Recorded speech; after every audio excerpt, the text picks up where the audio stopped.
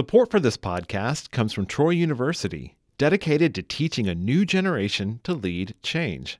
Information on leadership opportunities available to students from day one is at troy.edu/leadchange. It's the Talk of Troy. Voices and sounds from the campuses of Troy University. I'm Emily Lewis. Troy University will soon be offering new doctoral programs. This is a big step towards establishing Troy as a research institution, as producer PJ Heath reports. If you're in the market for a PhD in, say, criminology or business administration, well, then you might want to take a look at Troy University. The Alabama Commission on Higher Education made this possible by changing Troy's instructional role last week.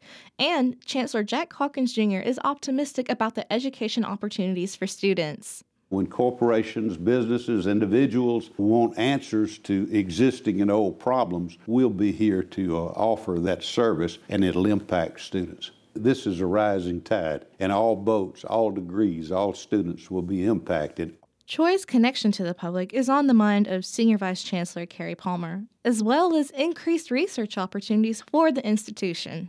We provide great public service to the Wiregrass region and beyond, but the third charge for any institution is to have the type of research that really makes a difference. Troy already offers doctorates in nursing practice, sports management, and global leadership.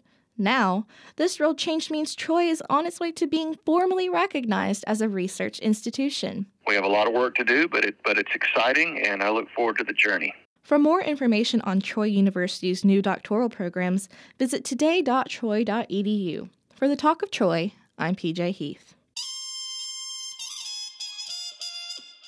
Troy University's music industry program coordinator, Robert Smith, died last week due to complications from heart surgery. He was 64. Smith was known internationally for his talents as a composer, conductor, music publisher, and educator. Director of bands Mark Walker worked with Smith and will remember him fondly. His reputation was built on solid work. There was a great talent there, but more importantly, in my opinion, there was an incredible work ethic. And when I think of Robert, I'm going to remember him as my friend and a family man.